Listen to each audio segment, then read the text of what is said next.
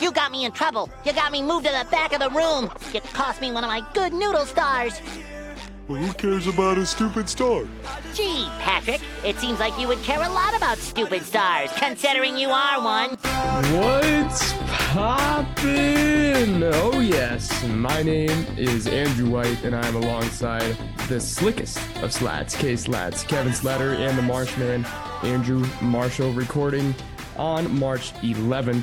I actually almost messed up my intro because Justin's not here, and I normally start with his little intro, but that's because Justin right now is competing in esports, as he's mentioned to us the past couple of shows. He is about to play in the semifinals for the MAC conference tournament in Super Smash Bros. Had a crazy play, ending it last night. We were all watching. We were typing in the Twitch chat, hyping him up, maybe a little bit too much. I did get timed out from the MAC esports page. I don't think they liked what I had to say, but nonetheless, we are here excited for him, and he'll be listening later on. So, Kevin, how are you today?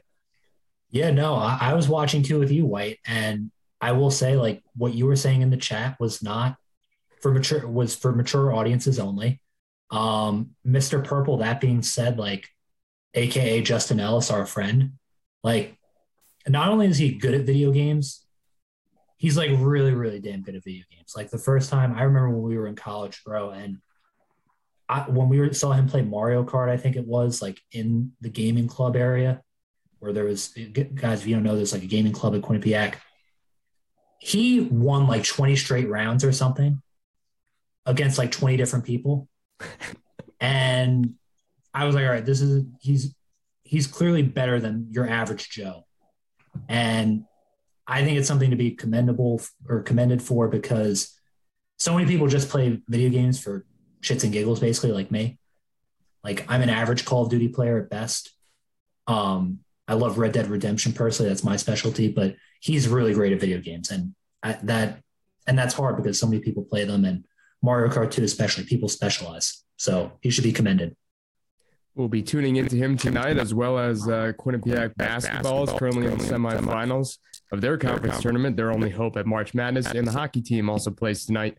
They're in a much more better situation to get into the hockey tournament because they are much better. But Marshall, how are you today? I believe you're outdoors. I'm outdoors, yes. I'm very good today.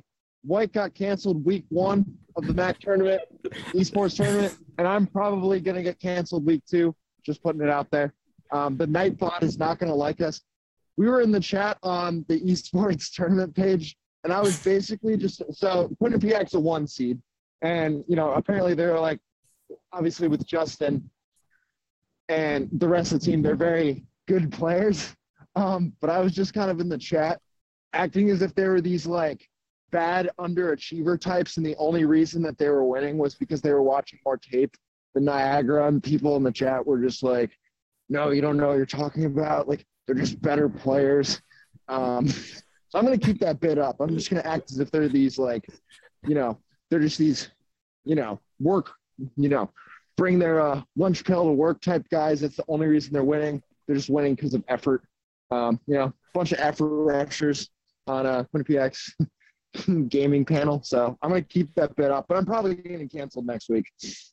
Let's be clear before we continue for the word canceled. That was not the case in terms of the meaning of that word. What I said was, which did lead to a 10-minute timeout, was there was a Nightbot that said, follow ECA or Mac Sports on our Twitter page or Mac Esports page, where you can find out like information about blah blah blah blah blah. And then I said, you know what you won't find on that Twitter page? ... Niagara in the semifinals. so that's what I said. But we move on to today, actually. Okay. Let's continue to the professional sports world. We will begin with football for a little bit. A lot of offseason stuff has already occurred. And then we will end the show leading into March Madness. It is the end of championship tournament week. So for starters, the Packers and Aaron Rodgers are staying together 4 years, $200 million. I believe that's still, as of right now, a little bit unconfirmed in terms of like the money, but the 4 years is there. He said it was going to happen, and here he is multiple players on the team said, "I told you so," blah, blah, blah. How do you guys feel about it? Can they make a run again? Will they make a run and then choke again in the playoffs? What type of team can you see occur in these 4 years? Are Super Bowl contenders still a consideration? We'll start with Kevin. Yeah, it's tough for the Packers because even with the Rodgers extension, they're still like $45 million above like the cap. So you're probably seeing a lot of the great defensive players on their team. You're probably seeing, again, like Devondre Campbell, Smith Brothers, Rasul Douglas, like those guys are probably like gone. I mean, yes, there are going to be guys like Jair Alexander who are still under contract, but they're going to lose people. Randall Cobb's probably not coming back. If you're a Packers fan, I guess you hope maybe that with a good wide receiver draft that there's a second reliable wide receiver to pair with Devontae Adams for one more year. But you're probably getting a less talented version of the Packers team you saw this year. And the only good thing about that is the NFC as a whole is probably going to be less talented because all the teams that were good this year were mostly against the cap. But it's no guarantee that they win the next 4 years. I personally would have preferred if they did a divorce. That's generally been my relationship advice in general, whether it's with athletes and professional sports teams or male-female relationships, is if you have any doubts, leave fast, do it quick. So I think he should have left or retired. I think the Packers should have moved on. I think it makes the general managing situation look indecisive at best because now you're wondering like, okay, well, why did you draft Jordan Love if you went back and now you're with Rodgers again? Like, I think there's questions about like how they're spending their draft capital now. It would have been easier, and I think you wouldn't have questioned their vision if they just traded Rodgers or if he retired. All right, Marshall. You know, Aaron Rodgers is just kind of being a poopy pants. I know that's a weird take, but like it's just true, man. You know, his mechanics tense up like every year in the playoffs. I defend him every year, and he just lets me down again. You know, so I just want. You know, I feel let down by Aaron. I feel let down by Aaron Rodgers. Yeah, I know that there are some years in the playoffs that you were outmanned, that your defense gave up too many points, but you know, this year was just such a bad way to go out. They could use another wide receiver too, or some defensive tackle help who can, you know, play the run better. But you know what? It comes down to Aaron Rodgers just being a little bit of a poopy pants. And if he's self-scouting, he should probably not be a poopy pants. Good self-scouting. We don't want that for him or for Green Bay. But we move on to another big situation in the offseason, and it is trade time. Arguably the biggest trade that's happened in quite some time is the Seahawks and the Broncos. This happened a few days ago from recording. We'll get our thoughts here. So Russell Wilson going to the Denver Broncos, a place that people thought Aaron Rodgers could potentially be at. Part of the trade did include Shelby, defensive player, very good as well. Drew Lock was involved in that deal. So a lot of things were given up by the Broncos in order to gain Russell Wilson. But here they are.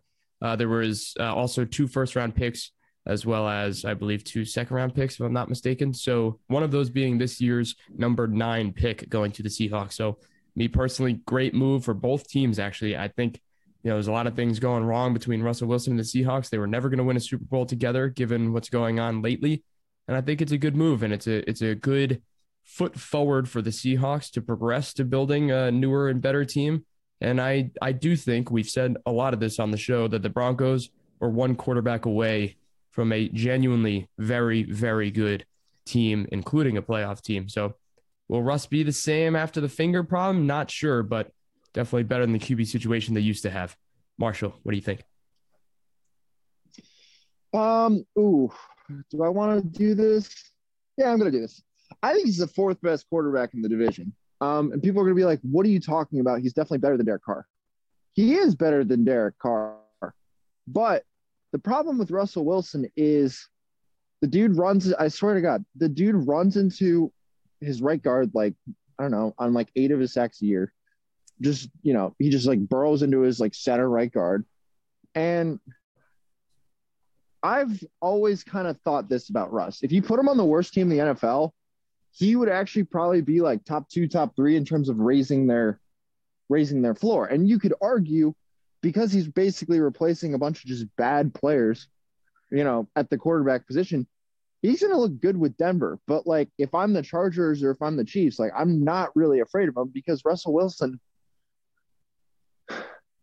he was a magical player for like a lot of his career. And I think he still has moments of that, but I don't know how well his game is going to age going forward because of his reliance on his legs regards to kind of like his deep play making. One of the Packers defensive linemen, he was either Preston or Zadarius Smith. They basically said playing Russell Wilson was like playing like basically chasing around a chicken.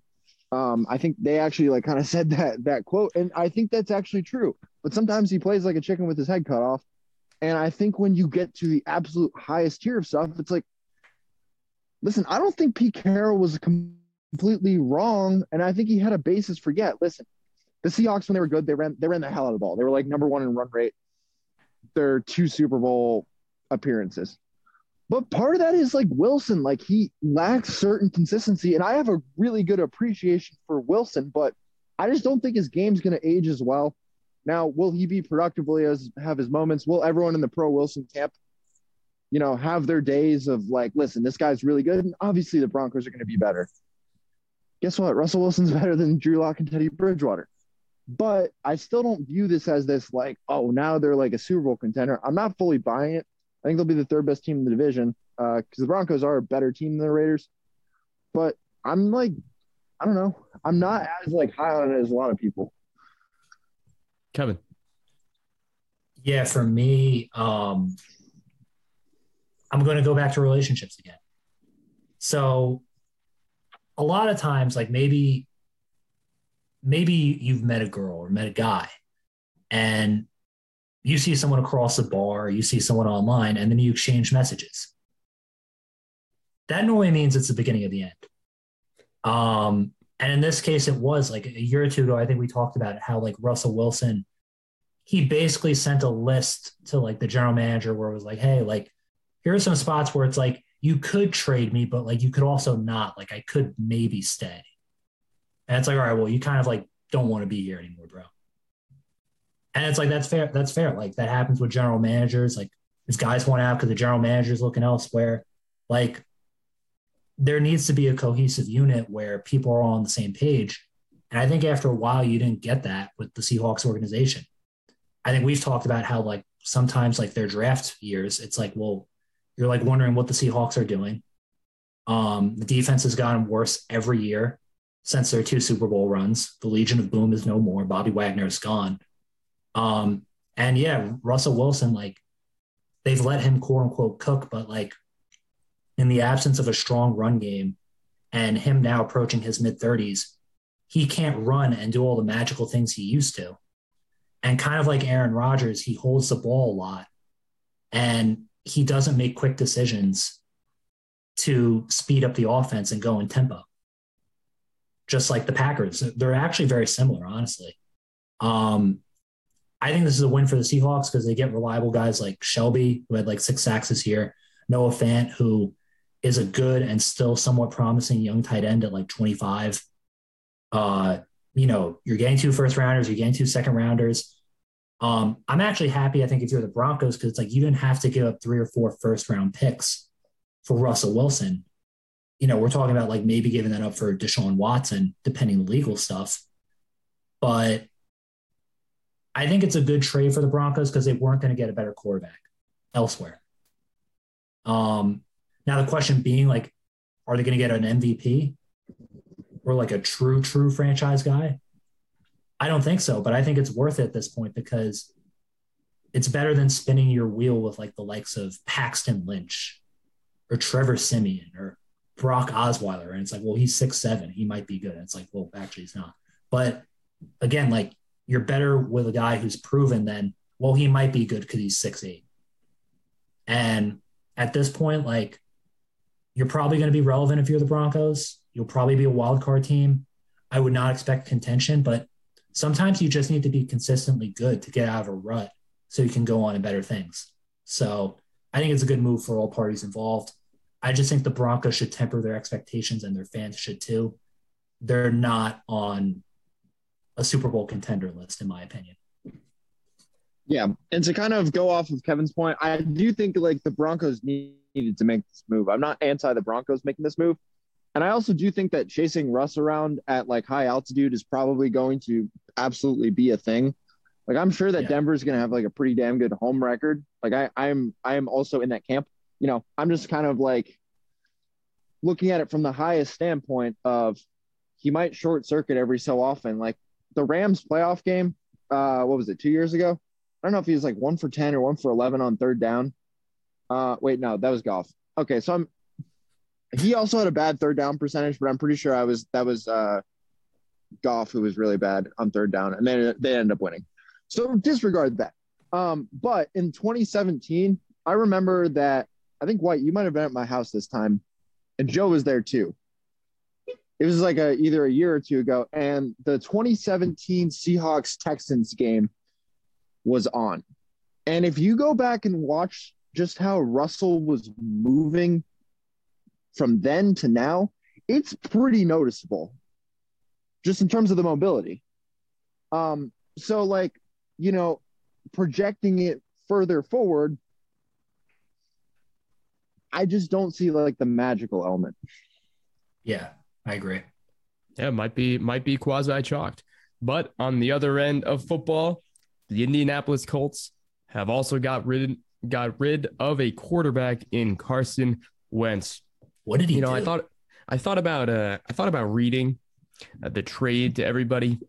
It's just categorically unnecessary. If you're listening, it's just hard to pay attention. There are so many moving parts that involve moving around third round picks and second round picks and swapping 2 other second round picks from this year, as well as like if Wentz plays 70% of the season, there's going to be more switches. So let's just all keep in mind there are second and third round picks and swaps involved in this trade. But if you want to talk about that, you can. But nonetheless, Colts are done with Wentz, and he's now on the Commanders. My take, Commanders, here for it. I'm here to give Carson Wentz another try. I think he did pretty well last year. Well enough. I mean, he's obviously not the pick of the draft that he used to be. The injuries got to him. But he's a good enough quarterback to be starting somewhere. But to hammer it home a little bit more, why'd the Colts give up on the man? This was a team that blew the end of their regular season. It is their fault. It's not Carson. I mean, Carson Wentz made some mistakes. He did for sure. But this team blew their chances in the playoffs. That's completely on coaching, the team morale, everything about it, including Wentz, didn't go well. I don't know how you don't run it back with arguably one of the best, if not the best running back in the league, and that O-line. Just build upon your defense and move on. But I guess because now what are you going to do? Are the Colts, they're going to draft one of these, mediocre quarterbacks in which there's 2 or 3 good ones that are probably going to be taken before their picks anyway? Or are they going to rock with Brissett? I mean, what are they doing? So that's my confusion on the Colts end, but we'll go to Marshall first. It's clearly off the field. Well, it's on the field too. Like Carson freaks you out when you're watching him because you just don't know what's going to happen. Like he might just completely lose you the game. There's something, okay, like obviously we read all the reports in Philadelphia, what was kind of coming out back in the day with Carson. That was an interesting situation, but for the Colts to give up on him, man, there's clearly something with this guy off the field. I don't know what it is. I don't know if, what's kind of being reported is, or has been reported, is that he was kind of the shit in North Dakota, growing up there because he's big, tall, he's 6'5", he's got a rocket arm, he can run around. And he kind of grew up as like a front runner, in an isolated community. So there might be some ego to this guy. There's a lot of people kind of out there, but there's clearly something so off with him. He also looks terrible, like in pictures. And I'm not talking about his body. Like I don't know if he's like balding or if he's like taking like, I don't know if he's on like eating like oats and grass or something weird or sticks. I don't know what this guy is like eating or doing off the field. But I talked about this with a buddy. He looks awful. He looks so bad. And I don't know if he's like so stressed out or if he's not like acting natural. Like, who knows? But I'm just saying, I don't know what's going on with him because we're not around him. We don't get to see him. But there's something so off about this. Act natural. Kevin, what do you think? I don't know. Like I thought Marshall was going to say like that he was maybe on drugs or something. I thought you were going to go a little bit far. I thought like you're like I just don't know with his diet. Like what's going on with his face? I was going to say he might have like sickle cell or something. I don't even know that much about sickle cell. I don't want to offend people with sickle cell. Sorry. I respect it. I will say like maybe he's just, it's the North Dakota area, like very like cloudy area. So, it's not conducive for like, tanning and something and stuff like that. But I will say like, what did he do in Indy to like lose after a year? Because like you look at his overall stats, it's like 27-7, like 27 TDs to 7 picks, threw for over 3,000 yards. Yes, he fell apart in the Jacksonville game. And yes, he had hero ball moments. Like I think against the Texans one time, he basically threw like a pick to end the game. That's like, all right, those are like clear hero ball moments. But outside of that, like you knew that you were going to get that. But it's like, what did he do or what did he say that led to this moment for them to give up on 1 year? Because basically, like Frank Wright vouched for him so hard. And we're like, oh, this fit's going to be great. Like Frank Reich, his OC in Philly, his MVP year was with Frank Reich. Like I read an article where they consider themselves similar and like they bond over like family and faith. And like basically like Frank Reich was like pictured or described as being like the closest person to him besides like his wife and like, I don't know, like his mother. And it's like, what happened that would cause a fracture 1 year for him to leave 1 year where Frank Reich was like, yeah, I'm fine with this. Because that's what all the reports were, that like Irsay, Ballard, and Reich were all on the same page. Yeah. And I don't know how that happened.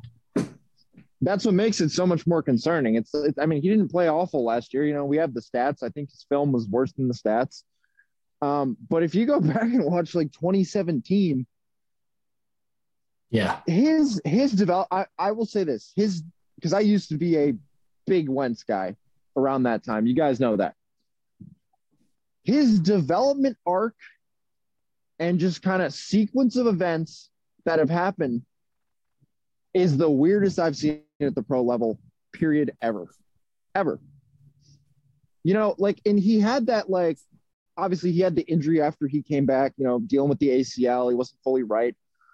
But towards the end of that year, he just was like, do you remember that like 5-game stretch in like late November, December of whatever that year was, maybe 2019? He was like rocking. And then he sucked the next year so bad.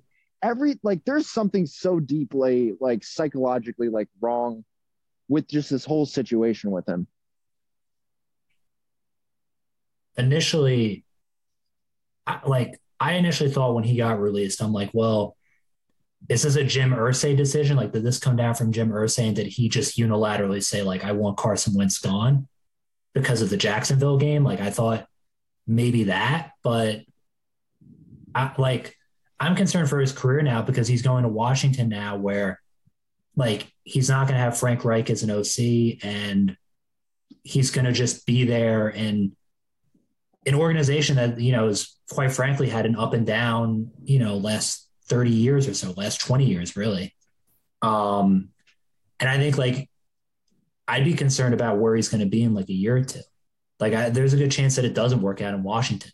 Like, yes, they're talented, but like I know a lot of Philly fans and Giants fans and even Cowboys fans were like, oh, like this might be some opportunities here. Like they might be expecting a lot of pick sixes. So it's like, I don't know. This could end badly. He's definitely going to need a full healthy season before he gets any sort of, recognition that he thinks he deserves. That's for sure. But let's continue. We'll go to the Cowboys, another part of the NFC least, as Kevin sometimes calls them or refers to them. He's, a fan of somebody in that division, so he's more allowed to say that. But the Cowboys are planning on cutting Amari Cooper, save a lot of cap space, a lot of room. I believe it was going to be a lot of money. I think it was around $18 million or something like that. But either way, where could he land? Where should he land? What do you think? Is he still viable? All that. I think he is still viable. He's got injury concerns. He does, great injury concerns when it comes to the hamstring. But speed was never really his weapon. He's a truck, he's a unit, he's got hands, he runs the route pretty well. He grabs 50-50s. I don't know if speed is really a necessity for him. So if his hamstring can stay healthy, I don't know if he's really worth that much money. I don't think he is. I don't think he's worth anything more than about $10 million.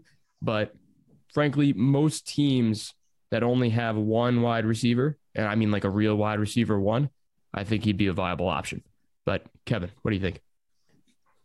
Yeah, I mean, I guess before we get into Amari Cooper, like Cowboys interesting week with like DeMarcus Lawrence potentially being cut.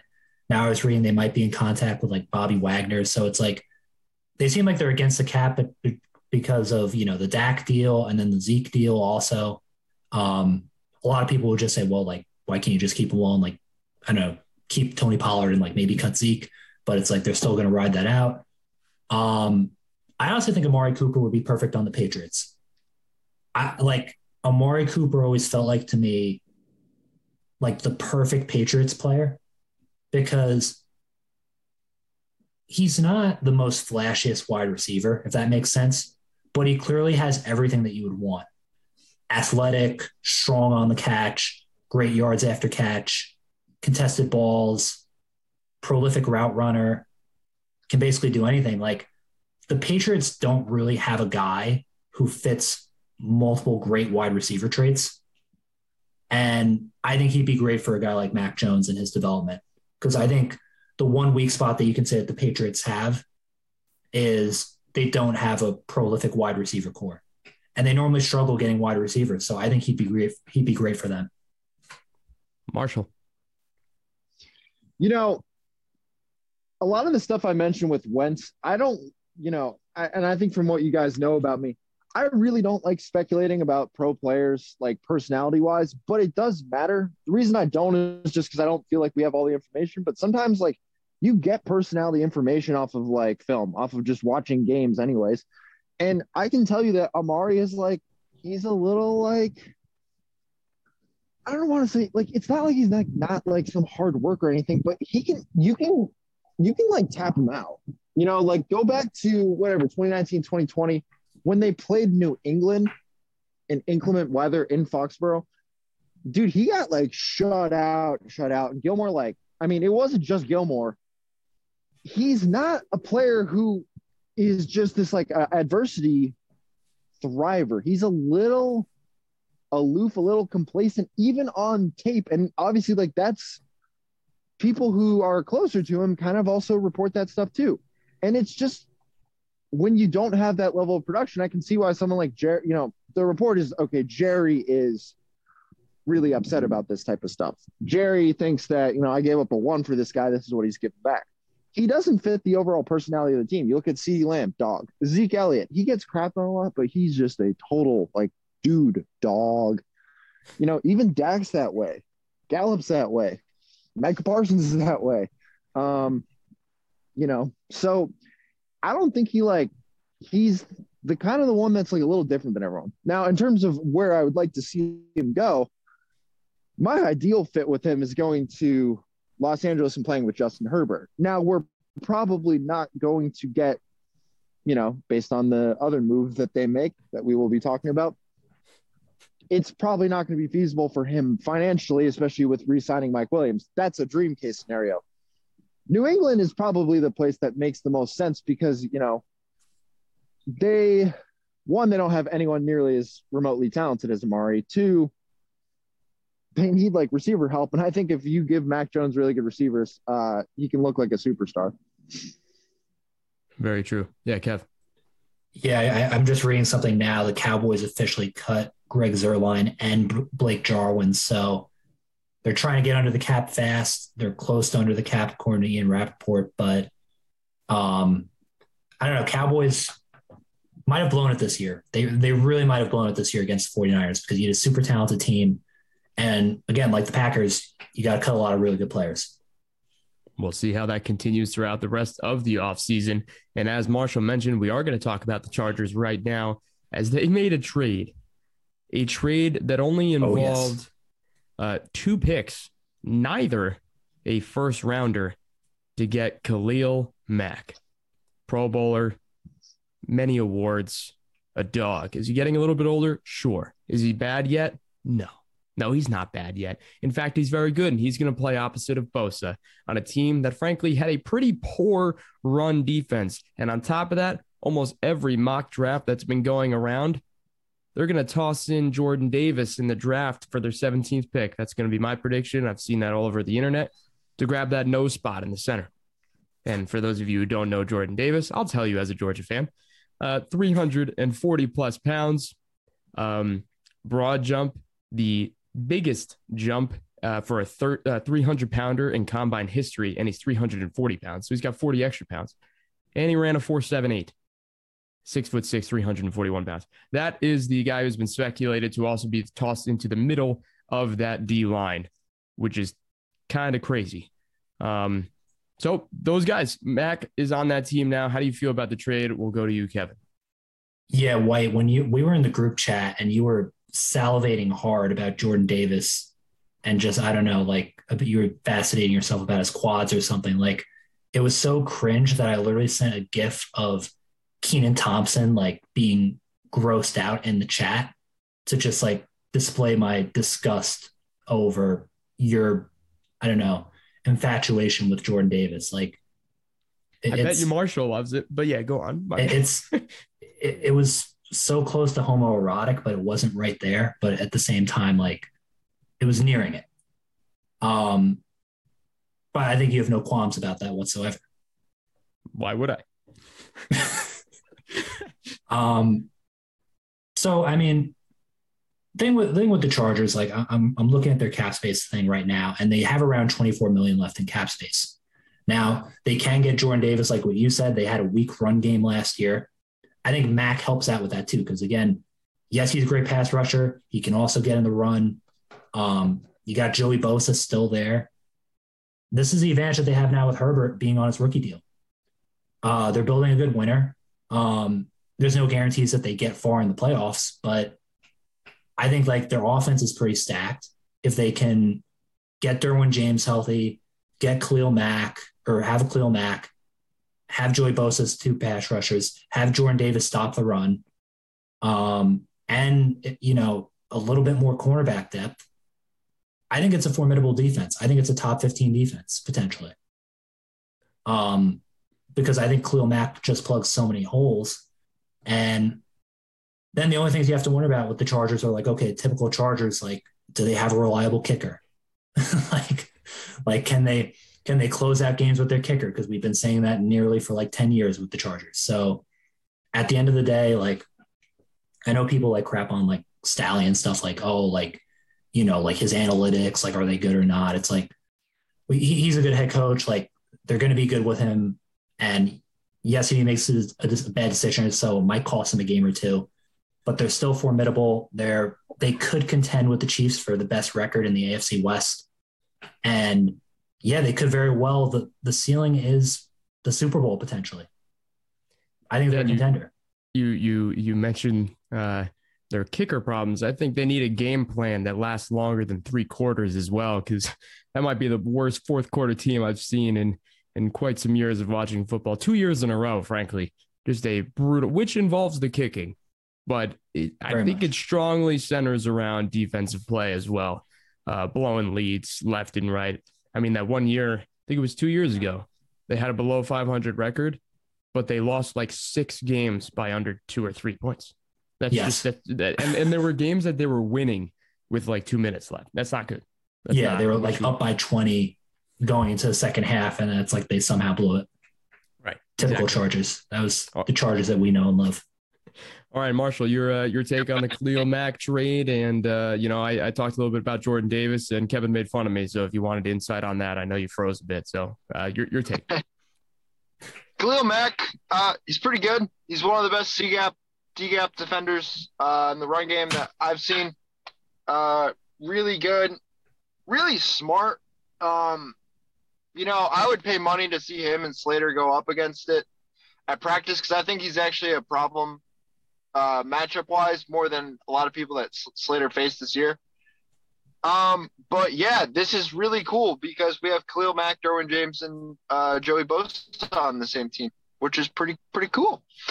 Yeah, I mean, like, obviously, like, he's had times where I think he's, like, kind of tuned out certain things at Chicago. But, I mean, I'm definitely on board for this is a move they needed to make. And this is a guy, go watch the Bears and Chiefs when they played a few years ago. Khalil Mack was like a serious problem for them. And I know they have different personnel, but that's a guy that you feel good about going up against Mahomes.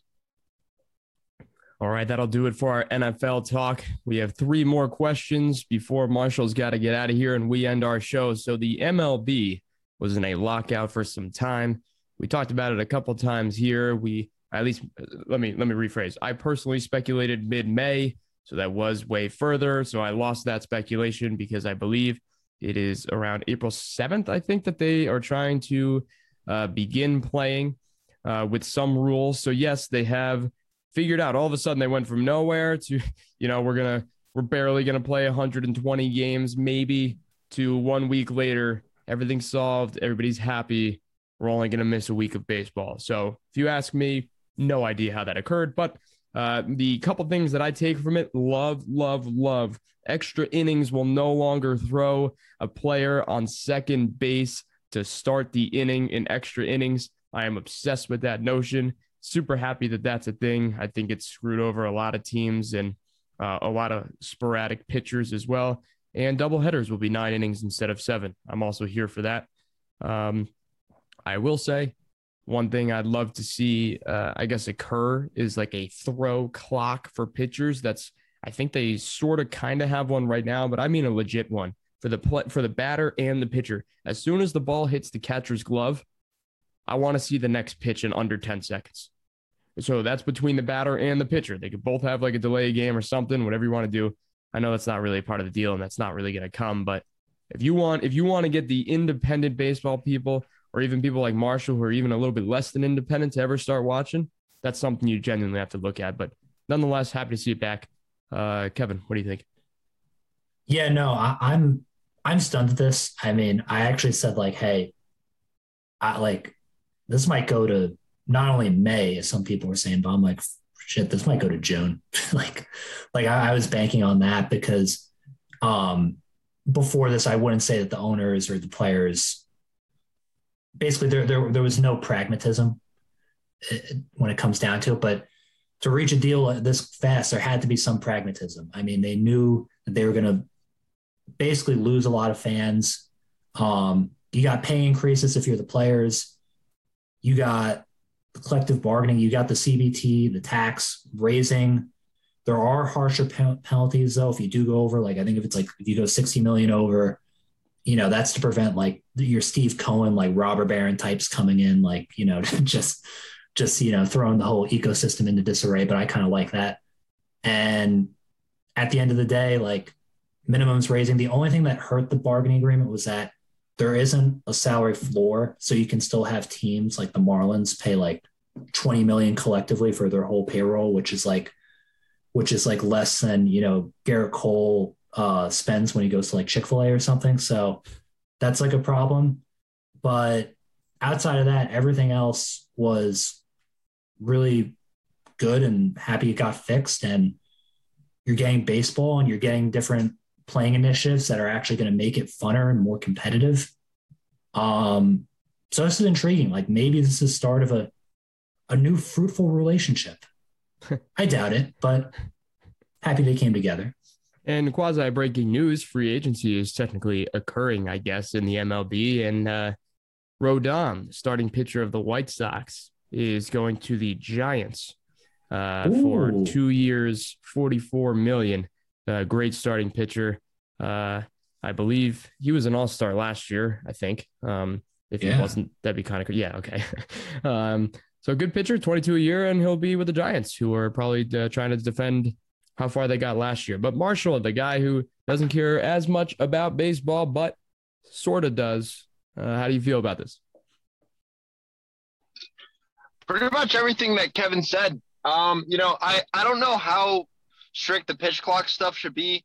I'm not really super for the ban on the shift, although I'm not as informed as you guys. It just seems like it's a little limiting innovation, but I know that it's a lot different because, when you're putting balls in play, sometimes you actually they don't have as much control as a quarterback would have throwing a ball. So I'm for the pitch clock being implemented because I think that the people on the slow end of everything, that's really the issue you want to address. Yeah, totally. It's a disaster. I also forgot about the shift thing, so glad you brought that up. That's huge. Okay. Yeah, it is. me as a person who doesn't like the shift in terms of I think it doesn't even work very well. I'm happy that they got rid of it. I know that's not why they got rid of it. They got rid of it because they think it's too hard for the batters, but I think it screwed over a lot of defenses in a lot of games. But it's visually a nightmare for your sport. It's like it would be like telling people to watch your. It's like cataracts for the sport. Basically, it's like you might as well just blind people. It's it's. I can't even think of a rule or an allowed thing that's as horrible as the shift in hockey or anything else. I guess it would be if icing wasn't illegal and you could just ice the puck every time. No, that's a good point. It would be God, the NHL would have such a horrible product if they just allowed, if icing was legal. It'd be Jesus, I just want to gouge my eyes out watching this. It's horrible. That was a good analogy, actually. Okay. Let's end the show here with a couple of March Madness questions, as this coming Thursday, we begin March Madness for real, though. Full fans everywhere. I feel I don't know. I feel like we haven't, last year they were trying to pretend like it was real, but it wasn't really because some places you couldn't have full. This is legit. The entire bracket will have fans. People will be traveling. It's going to be electric. I'm super excited. I've actually been watching Championship Week all week just because of the excitement around March Madness. I feel like it's back. The last time we saw this was I feel like Zion's year when they almost lost to Taco Fall. I remember watching that with Kev in the room too. So I'm jacked up about it. But nonetheless, what do you think, or who do you think are the most dangerous teams in March Madness? Team names, I guess. We'll give our takes and talk much more about March Madness on our show next week that we'll probably do on Wednesday because the bracket will be out by then and we'll have a better gauge. But teams in general that you are kind of afraid of. And I'll start. It's going to be, well, not afraid of, but I would be if I was another team. Gonzaga for me. I've been saying it for 5 years. I'll say it again. Gonzaga, Chet Holmgren, they're still doing well. I know they had a bad loss at the end of the regular season, but they're still a dope team. Duke, I think Kevin brought them up last week. I kind of forgot about them low key because Banchero hasn't really been playing up to snuff, but I feel like he's similar to a LeBron James where it's not really going to try that hard until he maybe gets made fun of a little bit / it matters, and then he's going to pop off. So Duke, Coach K wants to go out with a bang. So Duke scares me if I was anybody else.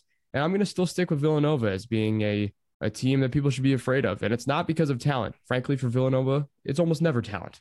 But it has to do with depth, very good role players, non-egotistical players, and great coaching. We've all agreed on the great coaching matter, and it's an experienced team. A lot of old guys there. So those would be my 3 teams for now that I'd definitely be afraid of if I was anybody else. Kevin. For me, I have the defending champs. I have Baylor. I think they're a sleeper team. I think they're still, I haven't looked at all the metrics, but from what I've seen of them, still a reliable 3-point shooting team. Yes, they lost people from last year, but I just think they're number 3 in the country, and you would think that as the defending champs, they would get talked about a little bit more. I know it is wide open because like March Madness, almost nobody ever repeats. I think the last time people repeated it was like Florida back to back, but it's like normally like it's always wide open. Auburn, Jabari Smith and like his ability to shoot the long ball as a big, like, yes, you might be like, all right, you can't put on the rack as much, but like the shooting is definitely NBA legit. I got to be honest, dude. I think people are sleeping on Kentucky. Like, they're not a great 3-point shooting team, but the rebounding by Oscar Tshiebwe and the fact that he is a Wooden Award candidate, and yes, he is 22, and yes, NBA draft people might not love him. But in terms of rebounding, he's so elite that I think he should be considered more for getting drafted somewhere. And he just gives you so many extra possessions by just consistently grabbing like 14 offensive boards a game at minimum, that it's like, even if you brick a bunch of shots, he can give you like 3 offensive rebounds, like in one trip down the floor. So I think that's overpowering if you're Kentucky. And I got to be honest, like Kansas. I think Kansas is like, they're not as big as in years past. Like they don't have like Azubuike and like, other guys, but like Obaji, Christian Braun, like they have guys who can like shoot it from outside, get to the rim. I think they're actually a pretty versatile team. And I think they're number 6 in the country. They have 1 loss at home. They've like only 6 losses. Like, I think they're a strong sleeper team also that isn't getting talked about enough. And obviously Quinnipiac if they win the MAC tournament. That was a joke. Okay. Marshall, how about yourself? So I'll have to do some more research to kind of figure out who I think is like dangerous and who I'm like really, really afraid of for that question. Regarding the statistics that I like to kind of see, just 2 that I think are a little underrated. Offensive rebounding rate, situationally based. So if you can like, you don't always have time to like go down and like really break down like the splits of like, okay, but if you wanted to get like really into it, you could look at like the shot distribution and almost try to figure out what the harder types of offensive rebounds are. Because that way, if you're going up against a better opponent, well, teams that can get really, really hard offensive rebounds, generally speaking, even if they play in a lower conference, they might be able to have a decent offensive rebounding rate and play on the high side of variance, if they play like a Duke. So I like kind of looking at that stuff. And also mid-range shooting, I still think is a little bit underrated because everyone's like 3-point shooting, free throws. Teams will like employ different strategies and, try to run you off the line if you're a good 3-point shooting team. So I think some of the teams that struggle are the teams that can't kind of take advantage of like what opens up. And a lot of times what opens up is that mid-range area. Got you. As well, in breaking news, we are going to mention here on the show, NFL related, that Deshaun Watson is not going to be charged for 10 different sexual assault accusations. Me personally, I don't know all the information. I haven't read many other information, so I'm not going to touch on it. I don't really know if that's our place to do that, but just figured we let you know that news has just come out. I don't know if Kevin or Marshall want to talk on it, but I'm personally going to stay out. But Kev, it's up to you. Yeah, I mean, I'm going to stay out of the legal stuff too because I don't know exactly what's been going on. Like, like initially a lot of stuff broke about it, and the opposing attorney made a big fuss about stuff. But beyond all that, the football side of things, the trade market's probably going to ramp up, and he could really go anywhere. Like, because I think at this point, like if you're him and what his camp's probably thinking, what he's thinking is, I just want to get the hell out of Houston. Sure. Like anywhere at this point. Like he might even settle for a team that isn't even that good or contending just to get out of Houston at this point. So almost anything is in play, I feel like, at this point. And Marshall, if you want to say something about it before we end the show, that's also up to you. What do you think? Yeah, I mean, I think Kevin had a pretty good explanation. I don't know that much about it. Obviously I know what the public knows, but in terms of actually like making a verdict, I think it's pretty clear, if he did something, obviously against that type of shit, that's terrible. If he didn't, but in a lot of these situations, you actually don't, the picture sometimes isn't as clear as it otherwise could be, because you're dealing with people with a lot of resources, who are kind of defending themselves. So I stay out of this type of stuff. Fair. Me too.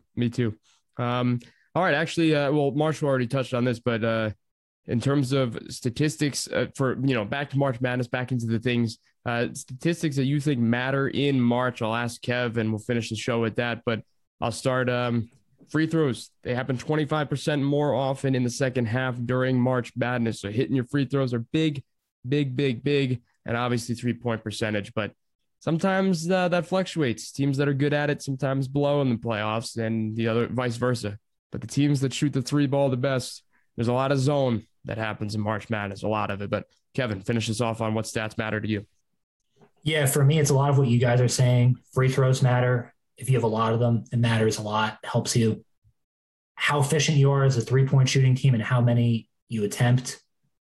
Offensive rebounding, how many offensive boards you have, because again, you could have a crappy shooting team that gets a truckload of offensive boards that could turn the outcome of a game. And also too, like, I don't know how you would maybe measure this, but just how initially your team defends against the first missed shot, grabbing the initial defensive board.